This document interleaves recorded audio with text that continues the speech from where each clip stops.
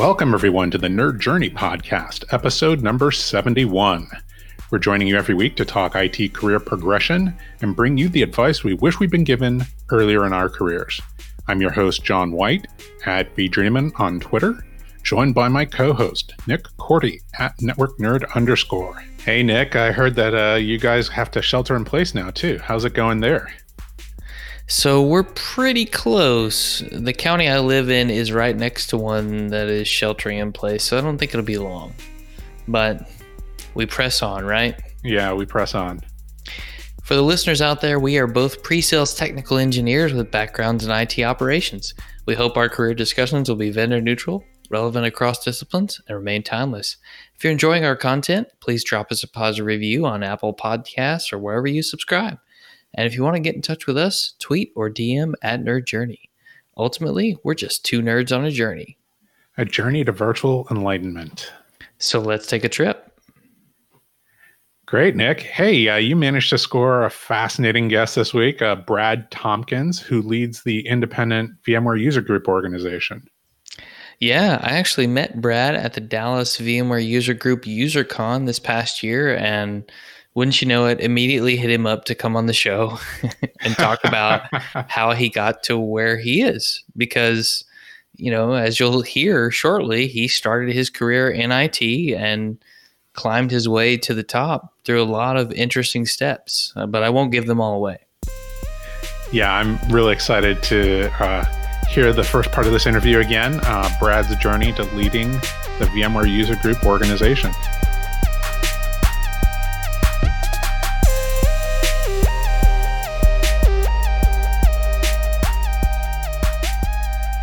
Brad Tompkins, thanks for joining us on the Nerd Journey podcast. Thanks for having me. It's great to be here. Yeah, we definitely appreciate it. If you don't mind, Brad, for those who don't know you, can you just start by giving us some information about where you work and what you do? Very brief. Yes, my name is Brad Tompkins, and I'm the Executive Director of VMUG, which is the VMware User Group. Awesome. Now, before we get to all the cool things you do as part of that, can you give us some background on how you got to where you are? Be happy to. So I went to college at the University of South Carolina, and my degree was in information systems. So I'm actually still kind of doing what my degree was, which is somewhat rare.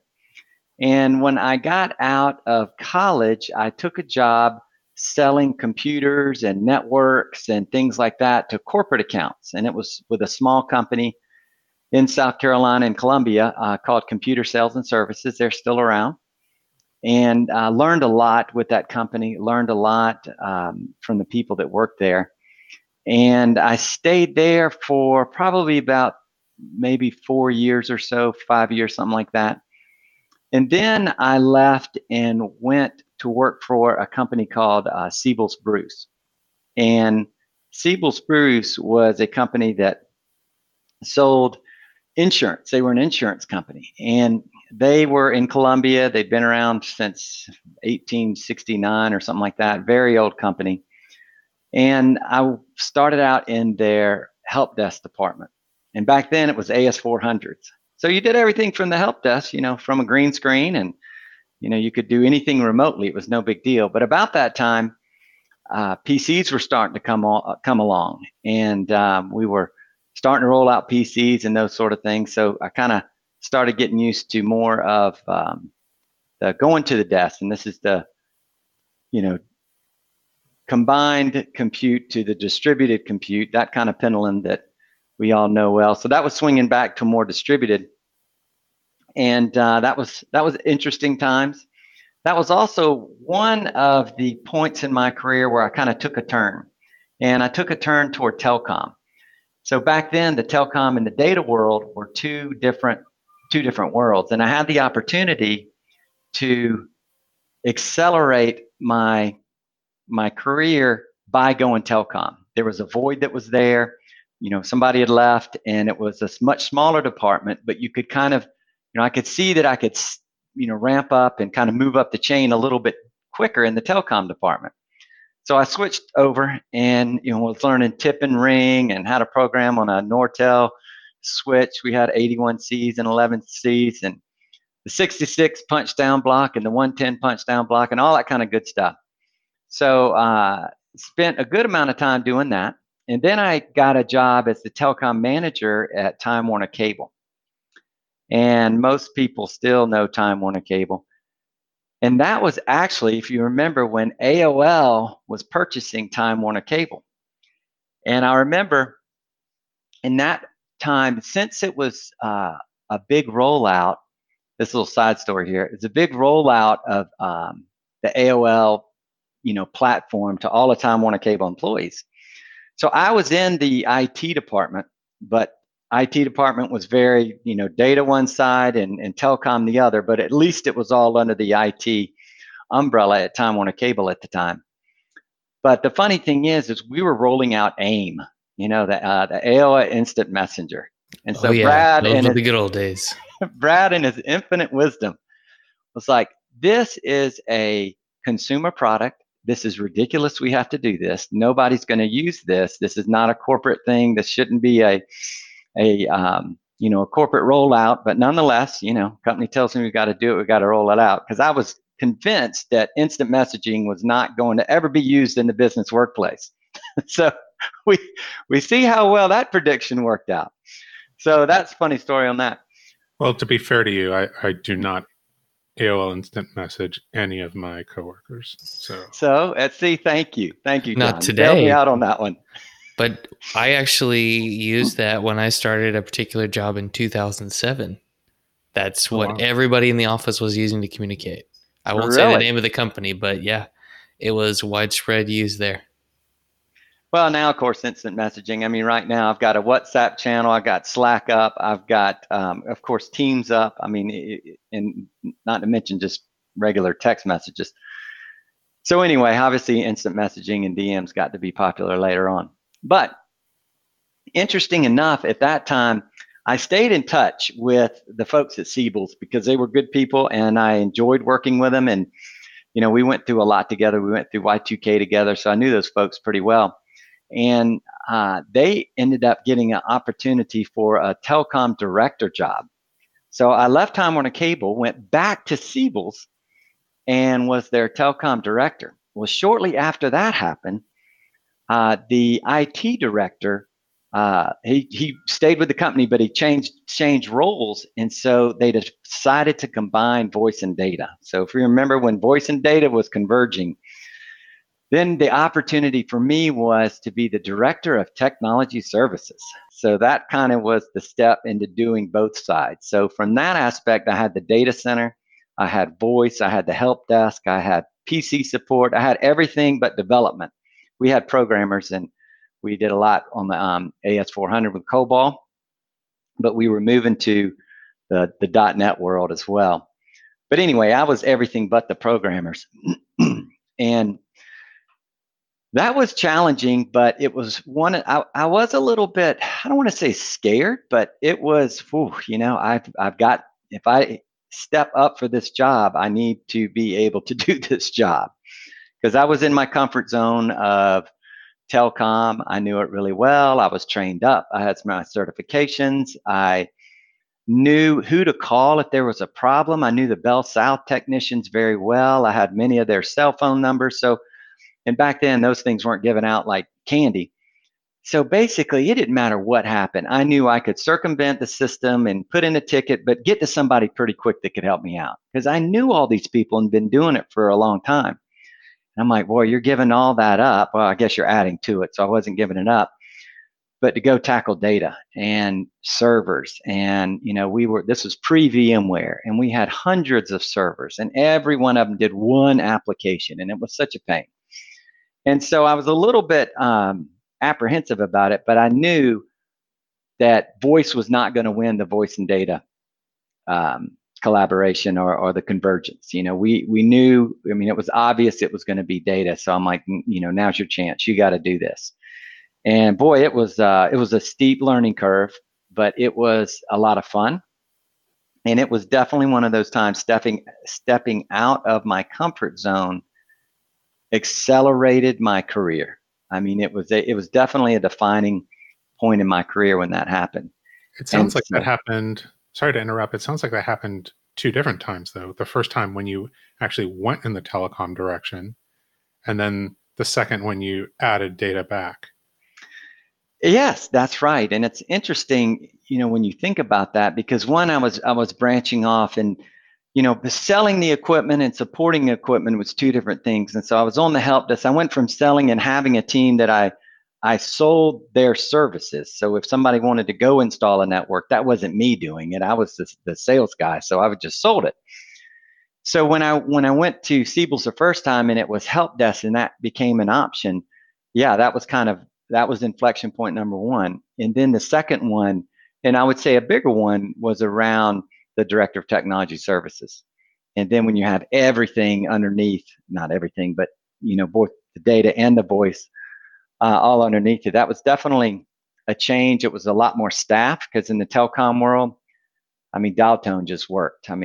We would joke, you lose email for an hour and people freak out. You lose your dial tone for 30 seconds and people would just, they would go nuts. Email wasn't a big a deal back then. But anyway, so that was challenging, but it was definitely worth it. And that's also how I got introduced to VMware. I mentioned we had tons of servers and we were doing the one app per server like everything else. And then when VMware came out, I remember some people on my team were like, we're testing out this new software. It seems pretty promising. And I was, asking about it. Now that time I'd kind of moved away from being the admin. I still had my admin rights, but I didn't really use it because I was like, cool, this stuff is I had people that were on the team that were a lot better at it than I was. And so you have the combination of, okay, Brad, now you're going to be over multiple things, not just telecom, but that also shifted into my day-to-day contact with individuals kind of went up a little higher. So you were starting to, obviously that was a director role, but you started working with other directors. And, not all directors are created equal. So you had directors that were in charge of higher revenue generating. Back then IT wasn't revenue generating. So any revenue generating would probably put a notch up above IT, but also, in the president's office, those kind of things, because you'd go to, buy a new EMC SAN. And this was six figures kind of thing. So it was definitely VP sign off. And sometimes president would want to know what's going on, those kind of things. So the focus was, how do you get the work done with the team that you have to trust and you have to let them do their job? Because now your job is shifting into, how can I get the management to provide what's needed for my team down in the trenches, so to speak. So that was the shift that was going on as well. But back to VMware. So when we started rolling that out, it was amazing. We definitely saw 20-1, 30-1 server reduction because we would have a lot of servers. And to be fair, telecom was not a great, IT steward, because you would have a server that had to do one application for the call center that was a very light app, and you could not get it to work with anything else. And mostly it's because it was using some version of Java or some version of even Adobe Acrobat that was so old because they didn't update it, but that was the only one it worked on. So you're like, all right, let's maintain this old thing just because we have to, keep it going. But again, it's the call center, so it couldn't go down. So you'd buy whatever server. So when VMware came around and we started doing server virtualization, boy, it was amazing. It was interesting because we were dealing with issues in the data center of space. It was, we don't have enough space. We need, what can we do? That was back in the day when you actually had a desk in the data center and somebody worked in the data center. And the night person who ran all the backups and did all that, he worked in there. We're like, well, we got to move this desk. We can't have somebody working in the data center. Now, of course, nobody does that, or shouldn't at least, but nonetheless, we were running out of space. Then virtualization comes along and it's like, oh my gosh, I'm running out of power and air. It's like space wasn't an issue anymore. I'm like, how can I get more power in here? How can I get more redundancy in here? Because we were, just filling up the power supplies. It wasn't filling up the room anymore. So that was kind of neat the way that all shifted around. So you had to start, it sounds like you had to start thinking more about the strategic goals of the overall department and less about like the individual problems. The analogy I've always heard is like when you're a manager director and there's a problem on the ship, you can't grab the oar, right, and start pulling, because oftentimes you know so little about what's actually going on at the micro level that you might be using the oar wrong. And what they really need is someone to say, hey, this is like the pattern or the beat that we're pulling the oar on, and this is the direction that we're steering. And it sounds actually, so let me actually ask a question instead of making straight analogies. Like what was that decision to get into managing people that you actually needed to make that decision at some point in time, right? To step away from being an individual contributor and actually, be in charge of a team of people and do performance management, hiring, firing, rather than being that like expert individual contributor. Like, what was that decision like? That decision came fast, and that decision came when I decided to move from the director of telecom to the director of technology services. And the reason being is telecom was a one-man show, and I was that man. So I had a director title, but I think I just negotiated that, during some, evaluation or whatever. It was one of these things that had been there for a while, or however that came about. But from a director perspective, I did not have anybody working underneath me. There was no hiring and firing. I mean, it was me. I've hired and fired vendors, but that's about it. And, I say fired, but you know what I mean, chose vendors and things like that. But that was about it. So when that opportunity was there, it was the learning new technology, but also understanding now you're going to have a team of, I think it was like, 8 people that was, that would report directly up to you, that you would have to do reviews on, and you would have to tell them that they're doing good here and bad there, and help them improve, and make sure that they're doing what they need to do from a career pathing perspective, but also just in an aspect of getting the job done that needed to get done. It was also the time that I started learning, and I think this is a lesson I'm still learning, is you have to understand what motivates people to get them to perform their best. And it's not always money. It's very rarely just one thing.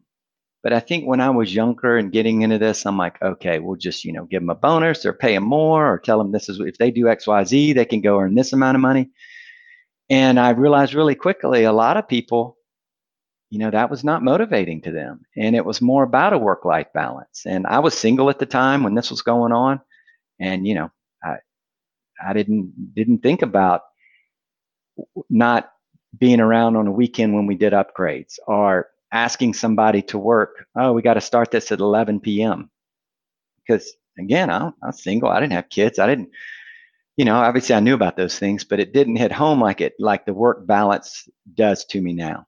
I mean, it's something that's when I started realizing, okay, people have got to have a balance in both sides. I don't know if we were using the term work-life balance, but that's where I realized family was important equation to people's lives. And obviously family was important to mine, but I mean, when you get married and start having kids, that kind of brings things differently, a different perspective. I had some people that even had grandkids that were working for me. And so that's a whole nother level. And so I was like, okay, well, let's make sure that individual can get what they need done so they can leave at 5, or maybe they ask to leave early so they can go pick up the kids from, the daycare or whatever, or go see the soccer game or those kind of things. So that's when that happened. And that was some of the things that I learned by, making that switch and having people that report up to you. Another thing was, in a crisis, I wanted to be that person that would communicate up the chain so I could let my team focus on the problem. Your example of the oar is spot on. I knew I wasn't going to be the person that's going to log in, to the admin console and fix the issue. I needed to be the person to play the shield person, if you will. So when that VP or that president comes down, is like, what's going on? My X isn't working, or my Y customer isn't happy. That I would let them know, look, here's the situation, here's the update, here's what we're doing. And sometimes you're delivering news that they don't want to hear. When is it going to be up? We don't know. That's never fun, but I've done that more than one time. But I did find then regular cadence of communication is key. And I remember emails. Here's your 6 p.m. update. You'll get another one at 7. And at 7, no change. I'd add in some other things. Maybe this is what we've done and not done. And then 8, here's the other change. And then finally we get things fixed. But it's, it's about people management, but it's about communication, and it's getting the tools and the access that your team needs to succeed. And sometimes that's just playing defense.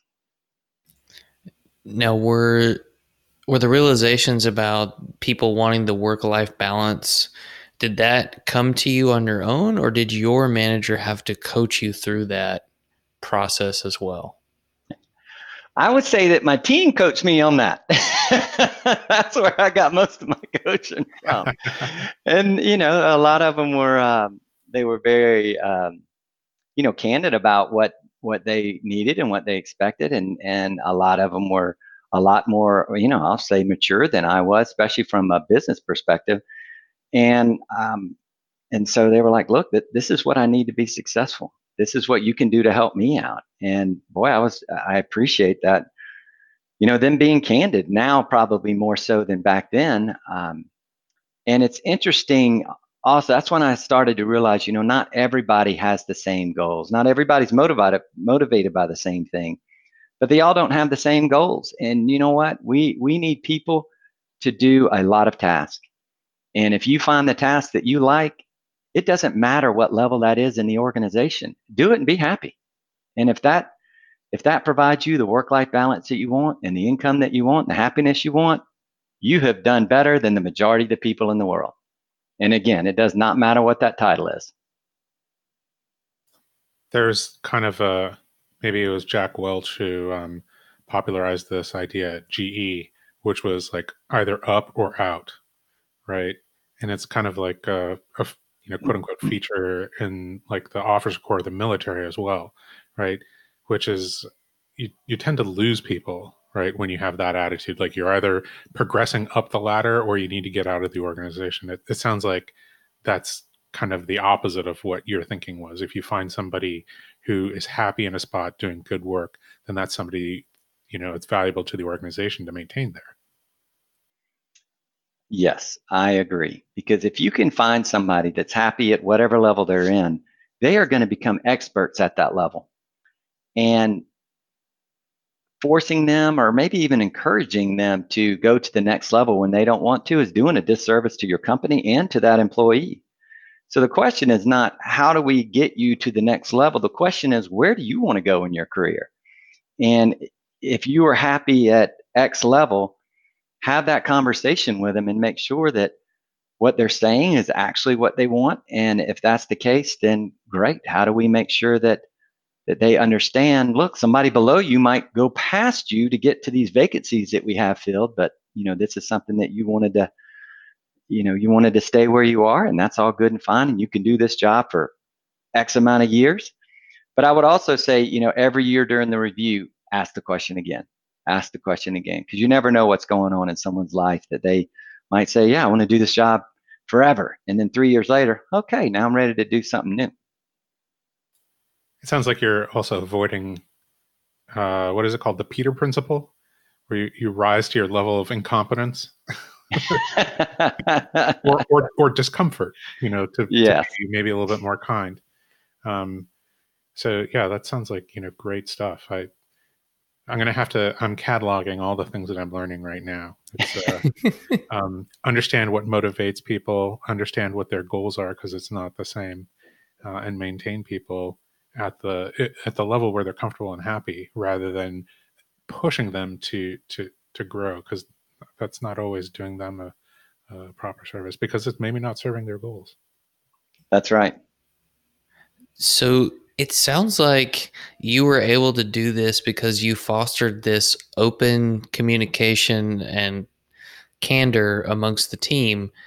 And it sounds kind of like that is what carried you or helped you gravitate toward being that communicator of good or bad news up the chain. Is that accurate? I think so. Again, being as transparent as you can, both up and down the chain, I think is really important. And consistency. When you're delivering messages, especially in a down situation, email's not working or some server's down or whatever.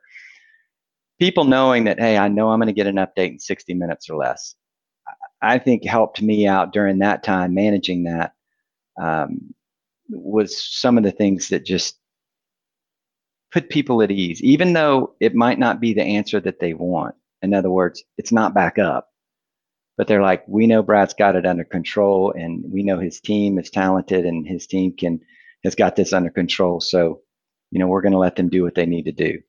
And that was one of the things. And I got some feedback along the way. There was a particular upgrade where things went south. We were putting in a firewall load balancer solution. And of course, it's promised everything was going to go great. So we did it. Started in I don't know, probably 10 o'clock at night or something. And we had worked all night, and it was coming up to that time of, are we going to go back or move forward? Now, obviously, getting this done was important. And anytime it doesn't work, has the potential to make, the team look bad. But the right decision was, we got to roll back. It's like 3 a.m. It's like, we got to roll back and just, we got to have enough time so we can be back up and running by, 6 a.m., 7 a.m. when people start coming back into work.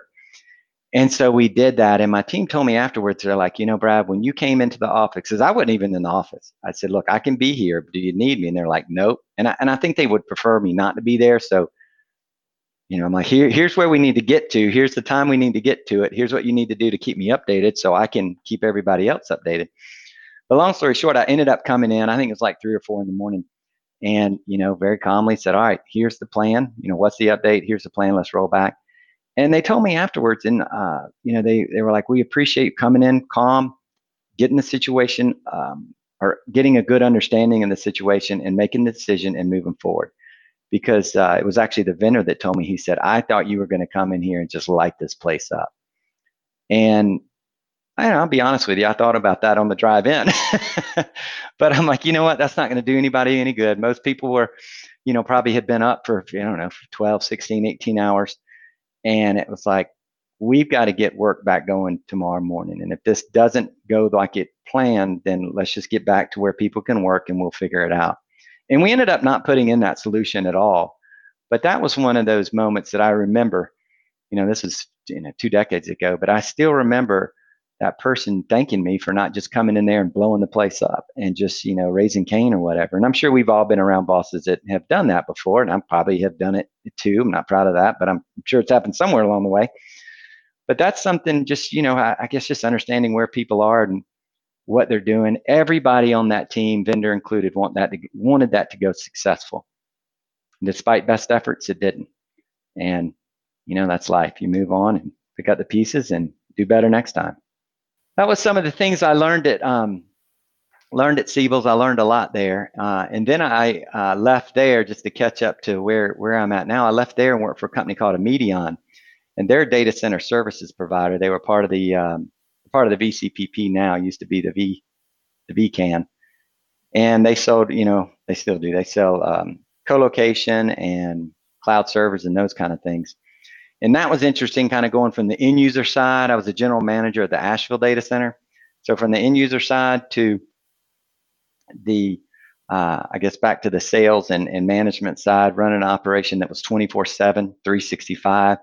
We were in Asheville, so it would snow, we'd be out of power, and of course we had multiple generators and all that kind of stuff. But that was my first real taste, I'll say, into the international business. We had a lot of clients that were from India. We had clients from Europe, and their day was our night and all that kind of stuff. And it was really interesting having customers that you never saw. You just communicated rarely over phone, mostly over email. And again, managing a team that was there 24/7 was interesting. Talking about always being on call. I mean, you were on call all the time. But I think that was the good part about that was it was kind of, okay, the technology of running, again, it wasn't so much me, but at Siebel's, the team, being really close to the technology.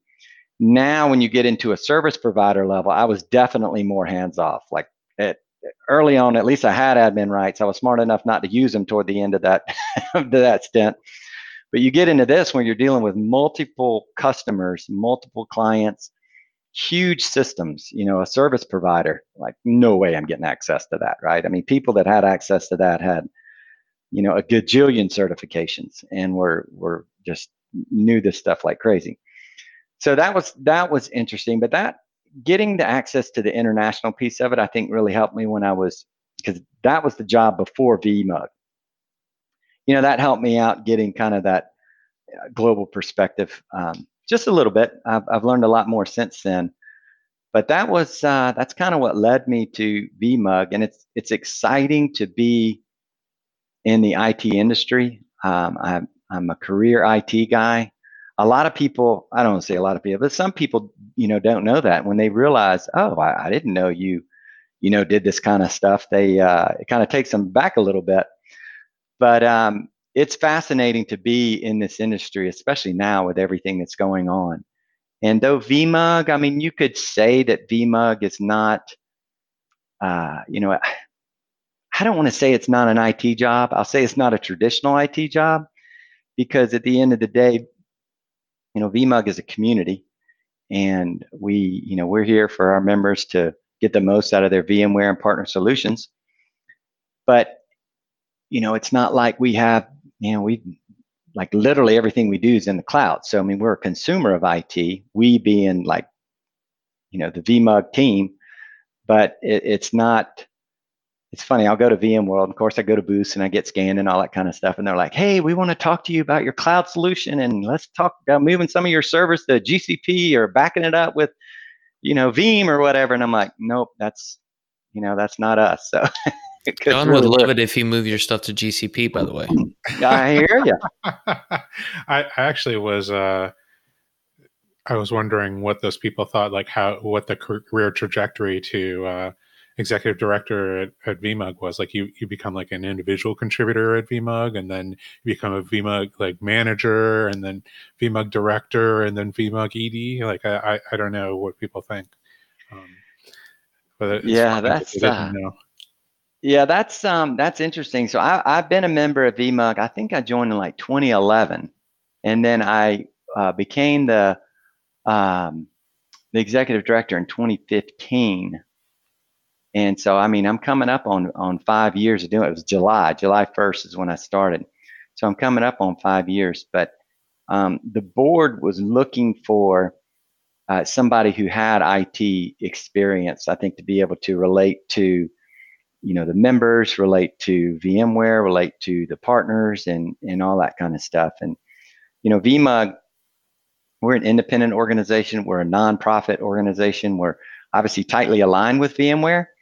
But we're our own entity. We're a 501 nonprofit, but our members can be end users, they can be VMware employees, and they can be partners.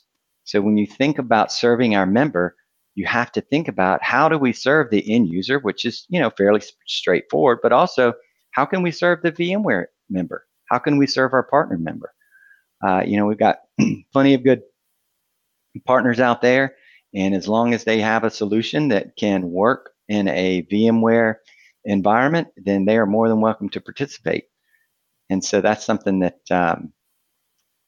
there's people out there that aren't necessarily the best fit for VMUG. And now with co-opetition and frenemies, it can get complicated. And we do have these conversations with our leaders about who is a good sponsor. And if somebody is directly going after VMware and they say our competition is VMware, they're not going to be a good sponsor. But there's a lot of people that kind of do both.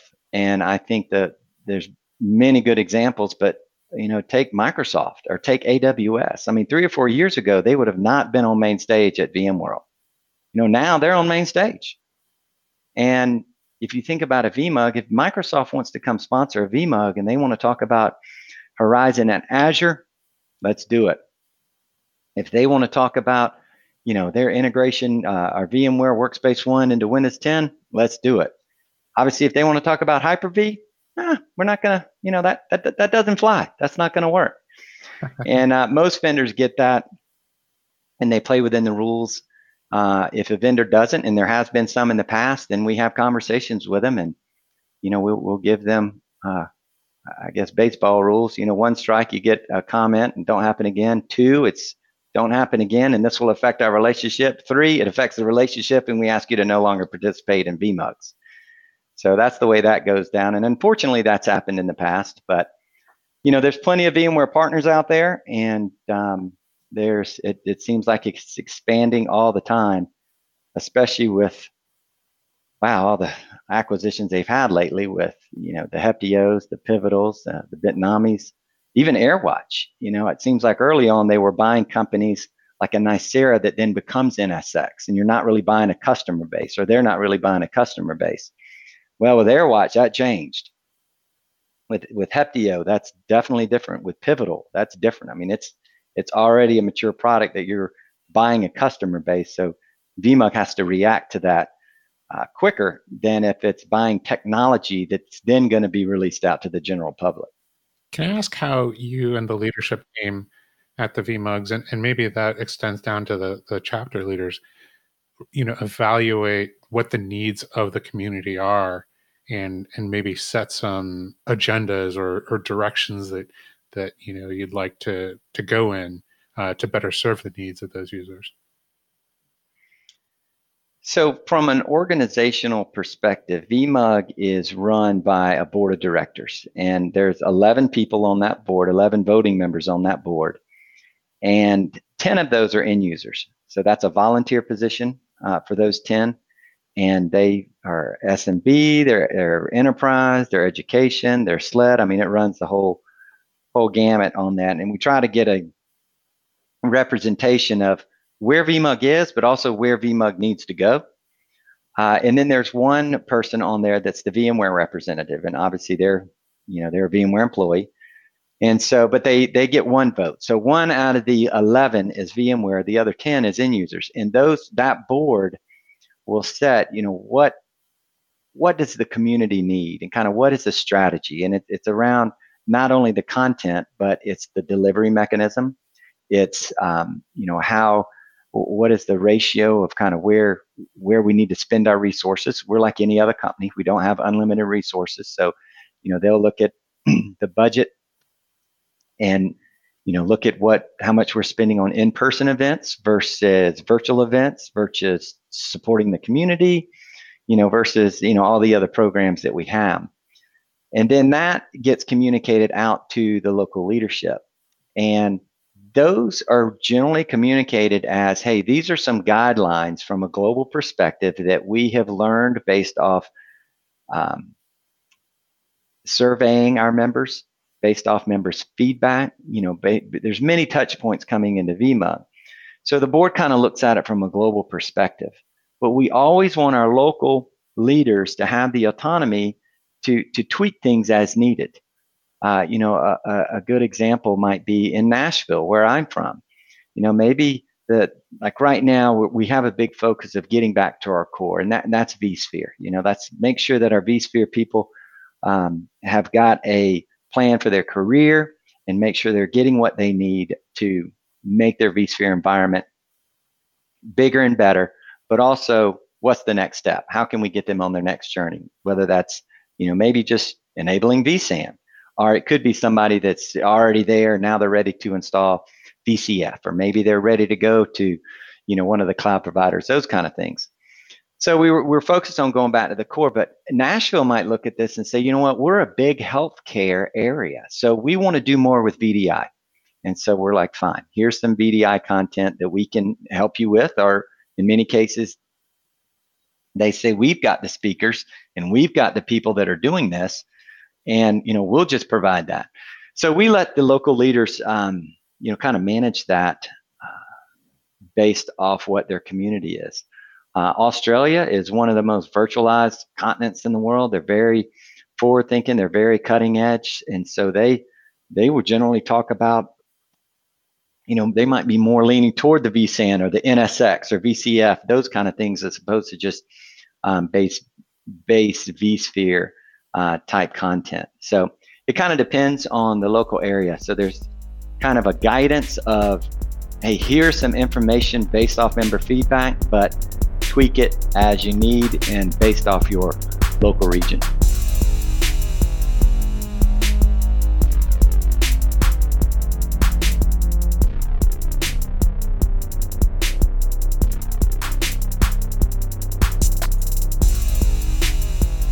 All right, Nick, I thought that was a really interesting interview. I liked how Brad kept the connections open with his previous employer and staff. Like, we always talk about professional networking, but that was just a real example of how that can actually benefit you. Really great move. Absolutely. You never know when those connections can help you out later, or you can help them. One thing that stood out to me was the responsibility Brad had for hiring and firing vendors. I know a lot of us have probably done that before, but even though he didn't give a lot of detail on what that entails, I think that helped prepare him pretty well for a move to managing people. Yeah, I wondered about that too. We didn't follow up on it, and maybe we should have, and maybe we should look into maybe making that a future episode topic. Future topic. There you go. Write that down. Writing it down. I've also, I thought it was interesting that he learned so much about the needs of his team by actually listening to his team. Like, they just told him, rather than, hey, manager above me, I need to just understand what my team needs. It sounded almost like he wasn't paying attention, and then they just came up and informed him that he was doing it wrong. But it's, it takes a lot of empathy to actually listen to somebody. And so I thought that was a pretty cool situation to actually hear about. Anything else before we get out of here? No, just a reminder that we want people to subscribe and give us a positive review on Apple Podcasts or wherever you may be listening. We want to know if we're being helpful and are always looking for interesting questions to ponder. We're collectively on Twitter @NerdJourney. All right. Farewell, listeners. Tune in next time as the journey continues. I'm John White @VJourneyman, sheltering in place for Nick Cordy @NetworkNerd_, signing off. Adios. Stay safe out there, kids.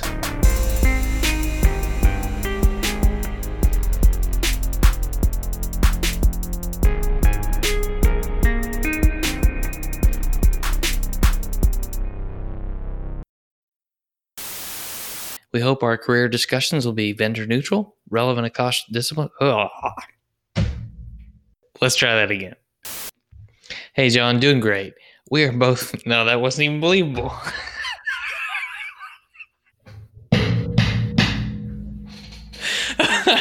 Okay. All right, one more time. I got it. I'm ready. Cool.